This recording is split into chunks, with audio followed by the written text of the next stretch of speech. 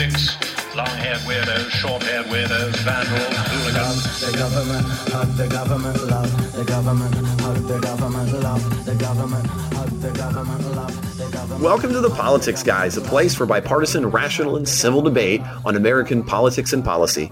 I'm Trey Orndorff, a political scientist at Oklahoma Christian University, and I'm joined for our midweek show by Ken Katkin, a professor of law at Chase School of Law in Northern Kentucky. Welcome to the midweek show, Ken. Thanks, Trey. It's great to be back again.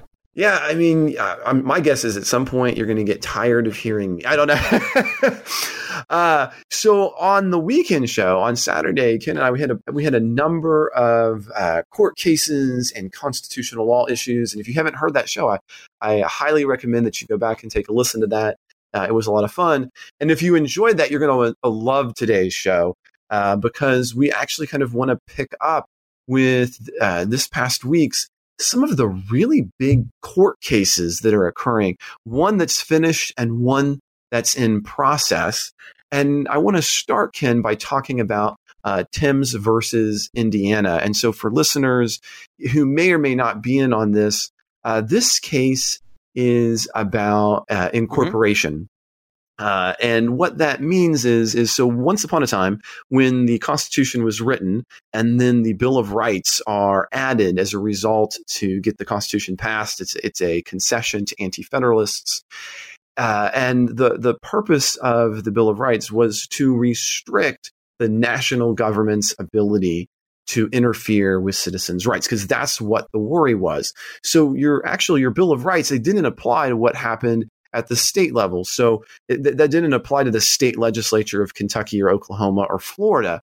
But then after the Civil War, we have the 14th Amendment is passed. And what the 14th Amendment says, in part, there's more to it, of course, but in part, for our purposes here, it says that there are some fundamental rights that all American citizens have, and therefore can't be abridged either by the national government or, and this is key, state governments. And so what slowly but surely began to happen was the process of taking pieces, almost kind of like with I like thinking of it like tweezers. The Supreme Court would like take a teeny little itty bitty piece out of the Bill of Rights and say, via the 14th Amendment, we're now going to apply this to the states. And what we mean by that is that states would then have to respect that right. That Bill of Rights. And that's the process of incorporation. So here enters in this past week, the decision in Timbs v. Indiana, when Tyson Timbs, he purchased a Land Rover for about $42,000 a few years ago in January in 2013. And what ends up happening is that he used this vehicle while he's transporting heroin. And so he is charged, the state, importantly here, Indiana charges him with a number of felony crimes. He ends up doing a plea deal so that he ends up just pleading guilty to one charge. He gets a largely suspended sentence, and then he has to pay some fines and fees. Well, the state additionally wants to forfeit his Land Rover, and the lower courts will all say, look, you can't do this because that's an excessive fine, because in Indiana, the maximum statutory fine for Tim's felony is a $10,000 charge, and his vehicle, even with depreciation, is worth at least about 3 or 4 times that. The Indiana Supreme Court reversed those lower court decisions and said, no, actually, the Supreme Court has never incorporated this portion of the Eighth Amendment, and therefore it has not come to us via the 14th Amendment, and therefore the state can forfeiture whatever they want because the Eighth Amendment does not apply. What's interesting about this, Ken, I've got some deep questions for you on this, is that it's a majority opinion. We have a 9-0 opinion here that says, look, if we haven't made it explicit, it's explicit now, and they had it, and it is, that the Eighth Amendment, the excessive fines portion, applies to states. As a matter of fact, Ginsburg will say that it is, in fact, a, quote, fundamental to our scheme of ordered liberty, end quote. And the reason that's important is that is the standard by which whether something is going to be included or not included in that incorporation process. And so they'll apply it. But now there's two interesting concurring opinions where Gorsuch and Thomas, they both agree in whole, but both of them would argue that they shouldn't use the 14th Amendment's privileges or immunities clause. They argue that it needs to use the due process clause. And they both note that the court has always gotten this wrong. And I actually had to read that twice because I've been teaching this for a while and I thought that's what they've always done. So Ken, this is what's happened. This is an interesting one. It's big news just because we've now incorporated a new right. And that's a huge deal. But also, I'm interested in your take on these concurring opinions. I just want to correct. I think you had it backwards. The court used the due process clause, and the Thomas and Gorsuch opinion said they should use the privileges or immunities clause. Yeah. Okay. Yes. Thank you for that, Ken. Yeah. Well, that's a much more theoretical debate than practical debate. Although Thomas has some reasons he thinks it's a practical debate as well. There's no question that as an original matter, Thomas is right about this. The author of the 14th Amendment of that language was Congressman John Bingham of Youngstown, Ohio, and he gave hundreds of speeches. He wrote hundreds of newspaper articles. He was a vigorous campaigner for incorporation of the Bill of Rights, and that's what the 14th Amendment should do. He'd been actually interested in that issue for almost 30 years. Ever since the Supreme Court had decided a case called Barron versus Baltimore in the 1830s that held that the original Bill of Rights didn't apply to the states, and the initiation of the idea of dual citizenship, meaning you're both a citizen of a state and of the national government. I mean, Bingham always thought that the Bill of Rights, that rights like freedom of speech and free exercise of religion, that if people are going to be able to enjoy those rights, that means that both the federal government and the state and local governments shouldn't infringe those rights. But as you correctly pointed out, that was probably not the original understanding of the Bill of Rights in 1791. And the Barron Court in the 1830s follows the original understanding of the Bill of Rights and says the Bill of Rights only restricts the United States government. It doesn't apply to state and local governments. So Bingham is one of the leading political figures in the 19th century who wants to change that. And he succeeds more or less in changing that because the 14th Amendment gets ratified. He gets to write this language. He goes out and argues in favor of ratification. And he makes it super clear that the language in the 14th Amendment that he thinks is the language that he wrote that will incorporate the Bill of Rights and make the Bill of Rights apply against state and local governments is the Privileges and Immunities Clause, which is what Thomas is saying now.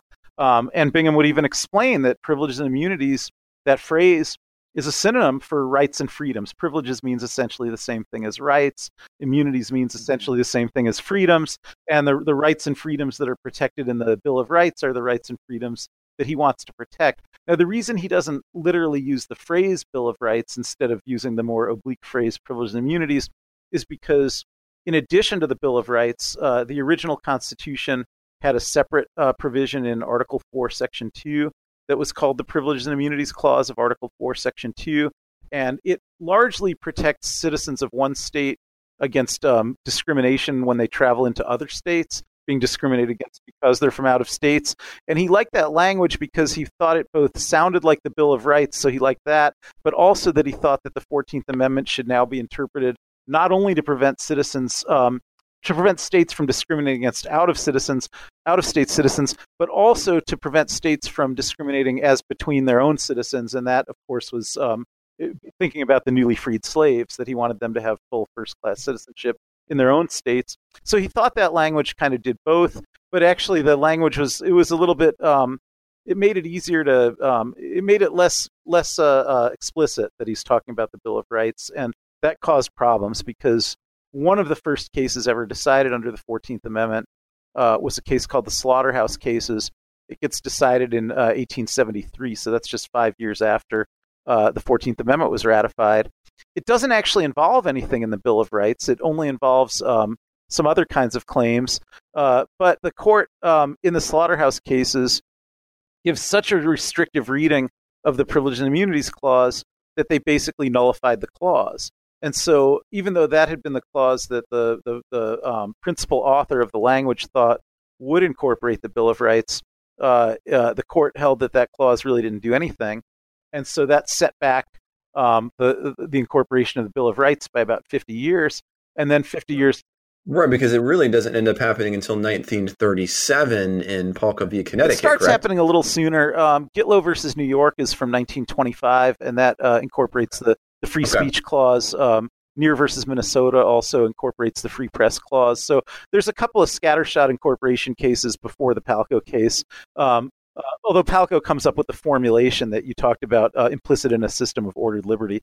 Those rights that are implicit in a system of ordered liberty must be the rights that are protected by the word liberty in the Due Process Clause, which says that no state can deprive any person of life, liberty, or property without due process of law. So that's how the court comes.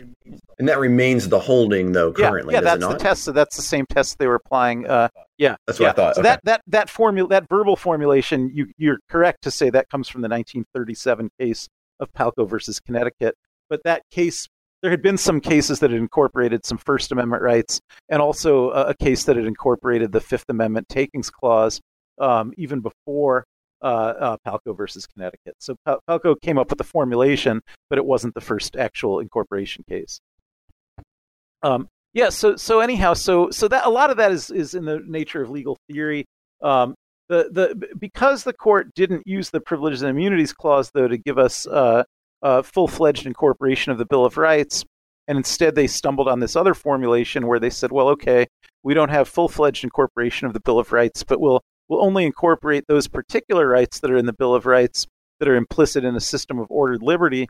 That meant that there's a half century of cases, largely from the 20s to the late 60s, where the court one by one is going through all the rights in the Bill of Rights and deciding whether to incorporate them or not.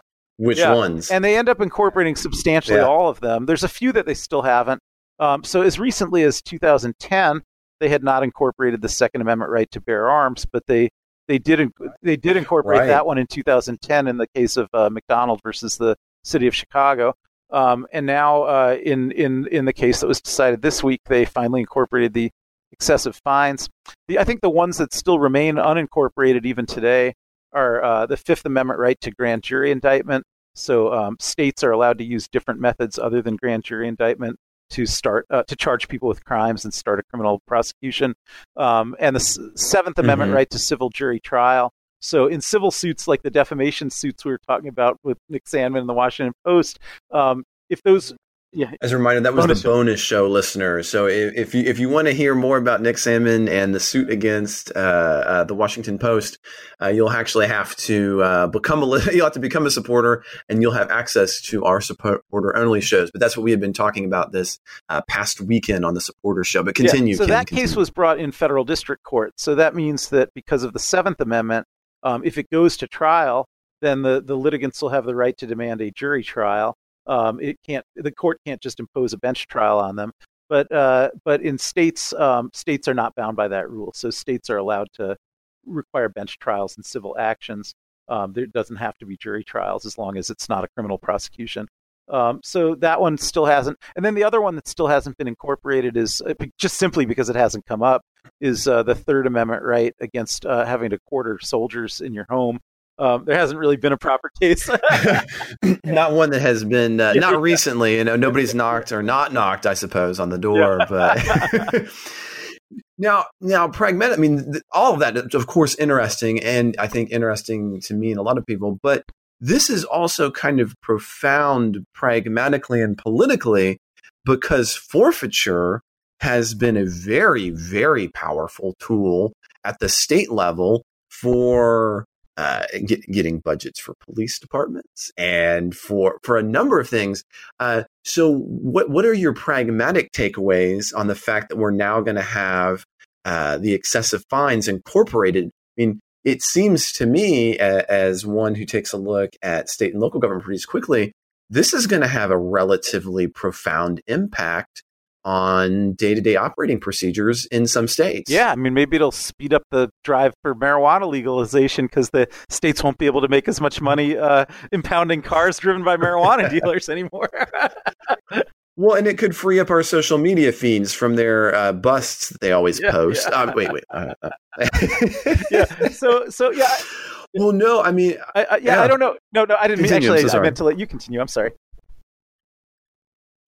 Well, no, what's interesting is, and I agree with you. I actually wanted to head marijuana, but I don't know if you were going to go that way or not. So let's just head that direction. I mean, this has been the way. I mean, because you transport marijuana and something, and you can forfeiture. I mean, as a matter of fact, it goes so much so that I mean, just the money that people have on them will sometimes be taken because, well, that's probably what you were gonna buy it with. And I mean, I know that sounds like a joke, but I mean, it really could be the case that not having that means there's a whole lot less reason for state governments to want to prosecute drug laws because they're going to be a whole lot less lucrative to them, their bottom lines as police forces. Yeah, I mean, in the Timbs case itself, which you already described the facts of, I think Timbs was selling $225 worth of heroin, and the crime subject him to a $1,200 fine. But they took his $42,000 Land Rover because he was driving it while he was selling heroin. So, right, yeah, I think it'll have some fiscal impacts on those kind of municipalities that do use it a lot for sure. And in all seriousness, do you think this will have an impact on, especially inner city drug crime prosecution? I don't know. I guess it depends how mercenary of a view you take about why they do so much of that kind of prosecution, right? I mean, if you well, I'm going to put myself out there. I'm relatively mercenary. It seems relatively mercenary to my point of view. But again, I recognize that's a particular point of view. You think they do it because they want to forfeit all these assets, and that's why they do all these arrests and prosecutions? I mean, I think it explains the reason why it appears that, statistically speaking, those kinds of things are prosecuted at a higher rate than are other kinds of crimes, and especially in the disparate areas that you see. Right? I mean, you don't see that kind of behavior happening in middle class neighborhoods. You do see that in where I think you're going to get your hands on some better stuff. So I would suggest that race plays a role as well. But I would say race combined with money in this case. So I just didn't know if you had any thoughts on that or not yourself. Yeah, I guess I probably subscribe more to the view that a lot of the war on drugs was more racially motivated than motivated by civil asset forfeiture. So in that sense, I probably see less of a change coming than what you're predicting. But I don't but I don't know. I really don't know. I mean, my crystal ball is not very well shined on this one, and I don't know what's going to come. Well, and it's difficult when you have this because this is a significant change, and that it'll be interesting to see what continues to come out of that. And in all honesty, I don't think this got enough attention this week. I think it's a pretty big deal, and one of the reasons I wanted to kick off the Wednesday show with it. Now, another issue that has come up this past week, and now this one is not, I mean, this is not in the past yet, so it's a lawsuit that's ongoing, is that there was a lawsuit filed against President Trump and Secretary of State, the Secretary of State, and it comes among legal questions about foreign terrorist fighters, whether they have been captured or whether they become embedded. In other words, they want to go to ISIS. And both in the United Kingdom and here in the United States, we call this kind of the ISIS bride phenomenon. So potential citizens who are going over to kind of join ISIS. And what's happened recently, that's brought this back to the center of attention, is that a 24-year-old Honda Mathana, who was born in New Jersey, is wanting to return to the United States after having headed to the area controlled by ISIS to be part of the Islamic State. Now, what the interesting wrinkle in this is that you might say, well, look, this is a pretty open and shut case because she's born in New Jersey and therefore you have birthright citizenship. However, she was actually born to a Yemeni diplomat father. And what that potentially means is if she was, that she would not be eligible for birthright citizenship. As a matter of fact, Donald Trump has even been tweeting about this, arguing that, quote, yeah, he's not going to allow her back into the country, exclamation point. At least he didn't make it all capitals, though. So points to you, President Trump, this week for the use of punctuation. and arguing that she is not, in fact, a U.S. citizen and is not going to be admitted back in the United States. So the case that has opened up is her father is suing on her behalf, and the crux of the argument here is that he was no longer a diplomat at the moment of her birth, and therefore she is an American citizen. But what's both interesting in this is you have the idea of whether or not she's a citizen, which is a fast kind of a interesting technical and legal question. But also, what ought we to do? And this has been a big one in the United Kingdom, probably even more specifically here in the US, with individuals who say, oops, I made a mistake.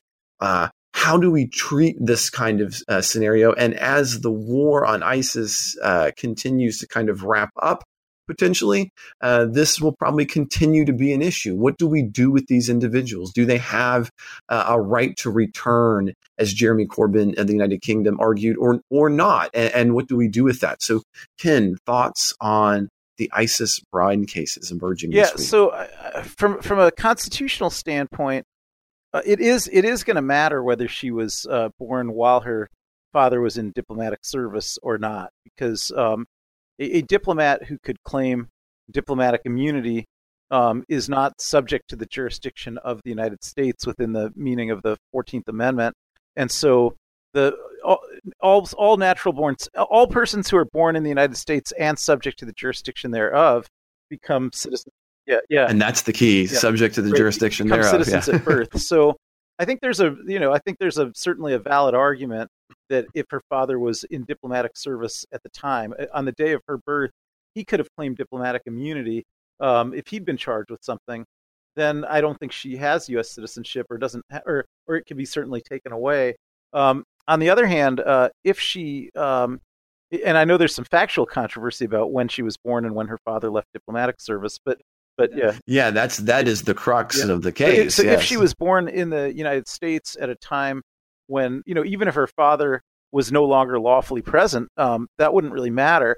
As long as she was born here and he was not in a position to claim diplomatic immunity at the time, then she would be a citizen under the 14th Amendment. And there's a case, I don't know if you've run across this one, but there was an old case from 1958 called Trope versus Dulles, which addressed. Oh, I'm not familiar with that. This addressed the question of whether you could revoke someone's citizenship as punishment for a crime. And Trope v. Dulles squarely holds that that would be a violation of the Eighth Amendment cruel and unusual punishment clause. So someone cannot lose their citizenship as punishment for a crime, if they have citizenship. So I know some of the public discourse has talked about, well, even if she is a citizen, she should lose her citizenship for this, but that wouldn't be possible under Trope v. Dulles. So I think, to me, the whole case is going to come down to the resolution of one of the most contested facts in it, which is what was the status of her father at the time she was born in the United States. Now, in general, though, and this, I think, raises the larger political question that I don't think is going to go away, although it's certainly not going to be hundreds of people. But what is the right kind of response when you have individuals who either, if she does in fact have American citizenship, in a sense, defect isn't the correct word here, but who take up arms against the United States? What do you do with that? I think is in fact a worthwhile policy question. And so what do you think about that question, even a little more broadly than just in this particular case over does she or does she not have citizenship? Well, this came up in the early years of the war on terrorism. So in the immediate aftermath of September 11th, there were a few U.S. citizens who were fighting on the behalf of the Taliban and Al-Qaeda and who were picked up. And one of them was a famous case, although it didn't get to the Supreme Court, but you probably remember it. There was this guy, John Walker Lind, who was considered the American Taliban. Yeah. Oh, and right. So he was brought back and he was picked up by the army in Afghanistan. He was brought back. He was charged with crimes in an ordinary criminal trial in civil court, not a military tribunal or anything like that. He got sentenced to, because he had citizenship. He lived his whole life in the United States until the year or two before he went over there a year or two before, the September 11th, and but yeah, so he would. It was like 1999 or something, and wasn't he got picked up. So I say he got sentenced to 20 years in prison. He actually, I think, did just come out. He got sentenced to 20, but I think he served about 17 and got out a little early. So I think he's out of prison now.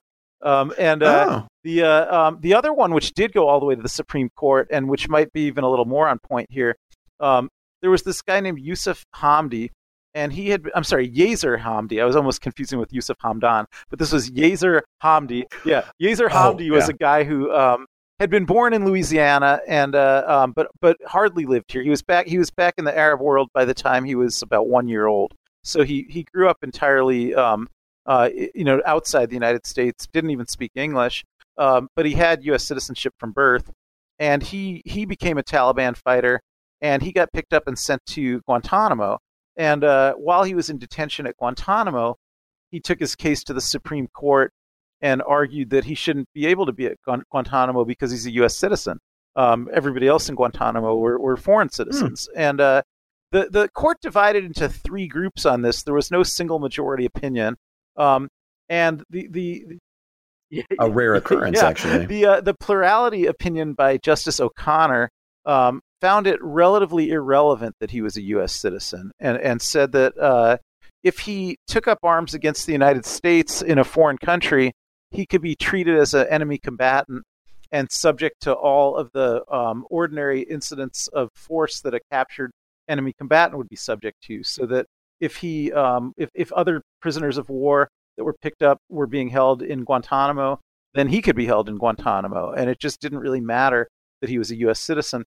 That's what the O'Connor opinion said that got the most votes. Now, I'm going to say I actually agreed with, there was an unusual pairing. There was one opinion written by Justice Stevens and Justice Scalia together. So that at that time would have been, probably, I'd say Scalia would have been probably the second most conservative justice on the court next to Thomas, and Stevens was probably the most liberal, or maybe the second most liberal next to Ginsburg.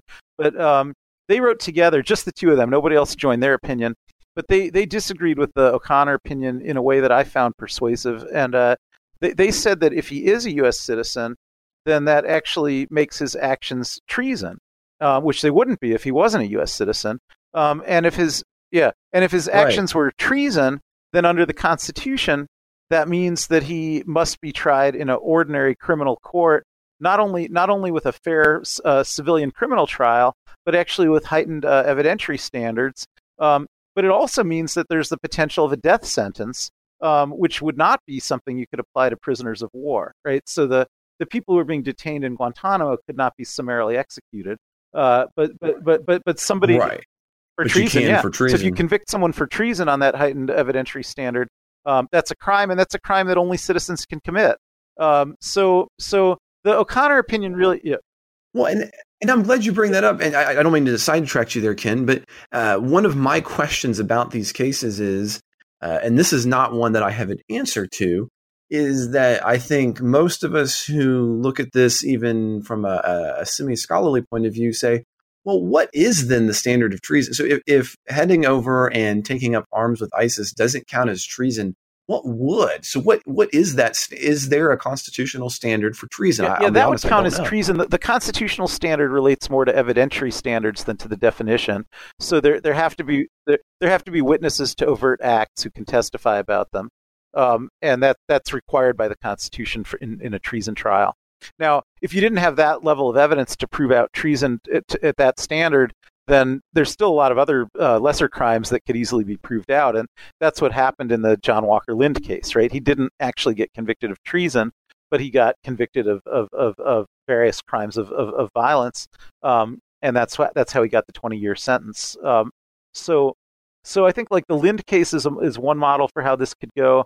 But the Hamdi case, it has these interesting sort of disjunction where the O'Connor opinion had more votes and ultimately said that even though Hamdi was a citizen, he could just be left at Guantanamo as a prisoner of war. And so that's one approach. But I'd say personally that's not the approach that I think is the best approach. I think the best approach would be to say, bring a citizen back, try him for treason, try him for lesser crimes if you can't prove out treason, give them an ordinary, fair federal trial in a federal court, perhaps before a jury if they want a jury trial. And some of these people might not want a jury trial; they might actually ask for a bench trial. And then. Yeah. Yeah, I would imagine that you probably wouldn't want one, given that. Given the passions in the citizenry about these issues. So it's So I think that's a better way to go. So that would be my preferred, but that's not the Supreme Court was certainly open to other methods other than that. Well, Ken, it was wonderful talking about this with you. And I will say that I hope, listeners, that you enjoyed our week of constitutional law and legal questions, because I think that's really what we had this week, didn't we, Ken, between the weekend and today's show, the Wednesday show. But, it's always kind of fun to kind of get a little bit deeper, and I hope you all enjoyed that as well, a little bit deeper into kind of the legal side of things, and to kind of talk about a few policy issues in a little bit more in depth. So I hope you've enjoyed that as much as I've enjoyed. So, Ken, it's been wonderful chatting with you again here on Wednesday. Thanks for having me.